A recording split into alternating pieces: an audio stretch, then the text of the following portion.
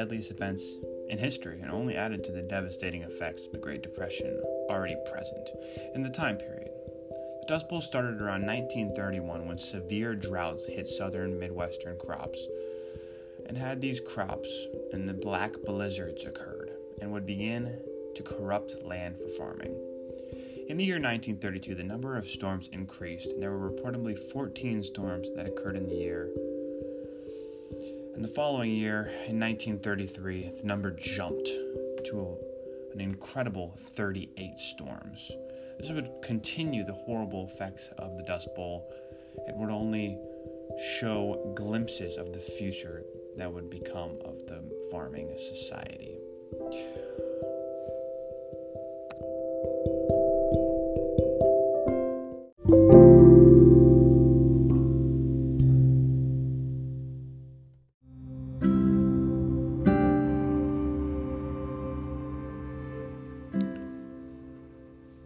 In the year 1933, on June 18th, the Civilian Conservation Corps opened the first soil erosion control camp in Clayton County, Alabama. By September, more than 161 of these camps were trying to prevent the further devastation the dust storms had created. Continuing in 1933, on September 19th, 6 million young pigs were slaughtered to help to stabilize prices of food. Overall, this was deemed necessary in the Dust Bowl, as many crops that were being farmed previously were now unable to be used, and the necessary food for grocery stores and food markets needed to be fulfilled. Continuing the trend of 1933, on October 4th, more than 18,000 cotton workers went on strike for 24 days. This was mainly due to the low pay they were getting paid, and during the strike, hundreds of people were injured, along with 2 men and 1 woman sadly dying. The settlement, though, gave the workers a 25% raise.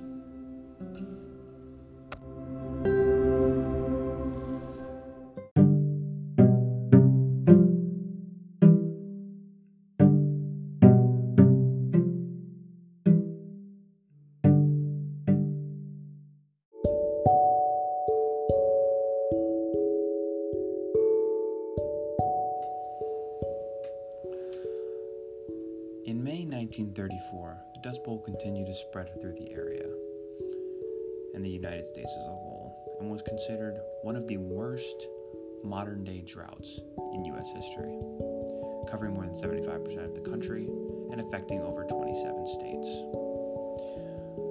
On June 28, 1934, starting a trend, Roosevelt signed the Taylor Grazing Act, which allowed him to open up 140 million acres of federally owned land.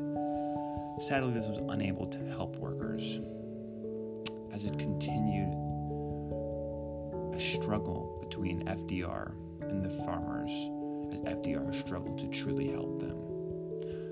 On the same day, the Fraser-Lamech Farm Bankruptcy Act is approved. Overall, this act was not a huge factor, but it did play a minor role until 1938, and FDR would renew it 4 times until 1947 when it expired. On January 15th, 1935, the federal government formed a drought relief service to coordinate relief activities. Needed an emergency area for cattle in countries that are designated emergency areas for $14 to $20 per cow. This was largely effective, and it did help many people who needed it, as now people had food, slaughterhouses had, things to slaughter, and they could, let's just say they could increase their job, and they could actually be shown useful, which means they could get paid and not fired. This was extremely important. On April 8th, the trend of FDR approving emergency relief bills continues, as he signed a bill for over $525 million for drought relief. This was, once again, didn't really help a lot of people, but it did help give 8.5 million people job opportunities who had been laid off or fired due to the extensive damages of the Dust Bowl / the Great Depression.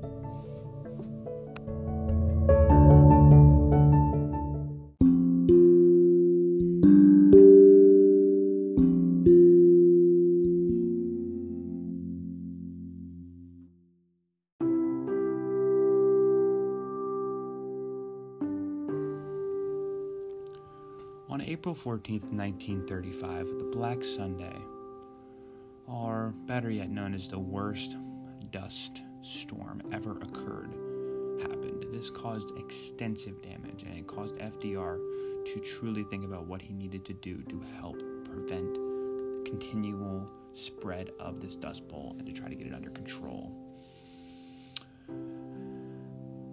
On April 27, 1935, Congress declared soil erosion a national menace, as many soil that had been used before could not be used anymore due to these dust storms. And in May 1936, new Soil Convention Acts were also passed to try and prevent the soil from becoming unfarmable. This did affect farmers heavily, as they had to change the way they farmed in many cases, but overall it can be seen as a learning curve. And many people saw this as a good thing, and many people saw it as a bad thing, but overall it did accomplish its goal of trying to keep the soil pure for farming in the future. On January 20th, 1937, Roosevelt addressed the nation and said that a third of our country was under the plague, also known as the Dust Bowl, and that we have seen little progress, but FDR does try to reaffirm to the country that we're going in a better direction now. Near the end of FDR's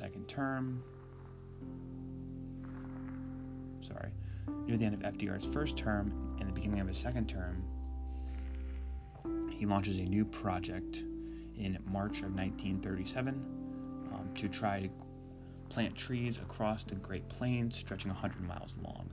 This project was projected to cost millions and would take an extremely long time, but was largely ineffective, as trees were, well, let's just say they weren't the most important thing at the time. It was mostly crops. Yes, the goal could somewhat be accomplished, but at the same time it wasn't that effective. In 1938, life was more or less the same. They continued struggles. The drought continued, and people just were starting to lose hope. Finally, in 1939, the rain came and brought an end to the Great Drought, as some people call it, or the Dust Bowl.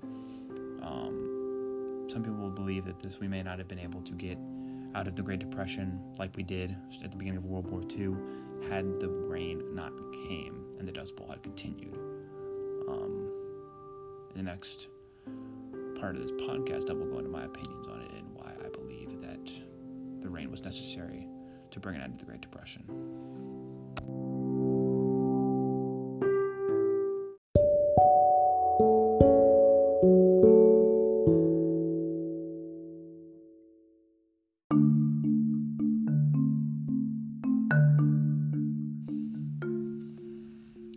My opinions on the Great Depression are pretty much firm and calculated, as I believe that a Great Depression was brought into a new light when the Dust Bowl occurred.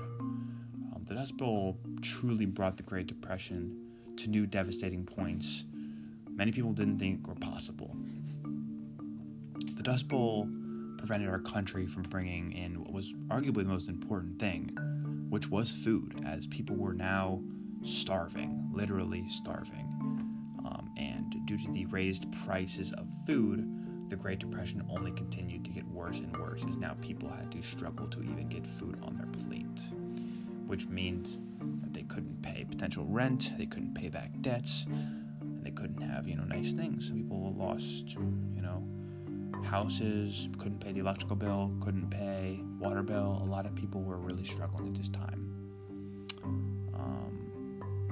And I think what's so important to understand about the Dust Bowl is it didn't, affected everyone. It was so vast as it affected the rich who couldn't, afford to keep some of their businesses open due to the, being a food shortage, or couldn't afford to, for example, if they owned a grocery store, they couldn't afford to keep the grocery store open because the food prices were so high. The middle class, they couldn't afford food. And if they could afford food, they couldn't afford other necessities. And the poor just couldn't afford anything, and they were struggling to get anything on their plate. That's why I think it's so important, is that we teach about it. Is the Dust Bowl is often overlooked, but it's arguably one of the worst droughts in American history. And and some people consider it even the worst in world history, as it had such devastating effects on an economy and a society. The entire country was affected, and it said that almost 3/4 of the entire country was covered by these droughts and dust storms. The Dust Bowl was so influential and devastating to our country.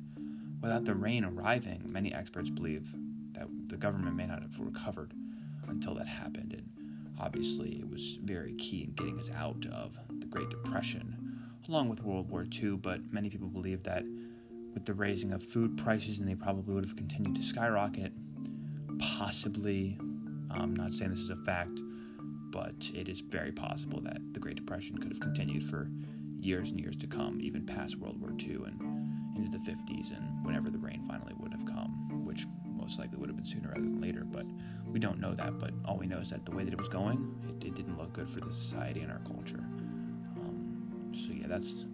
I believe that the Dust Bowl was arguably the most influential thing to the Great Depression, and it truly was so important, and it should be taught better, as it was so vast and so influential, to say the least, to our society and our culture.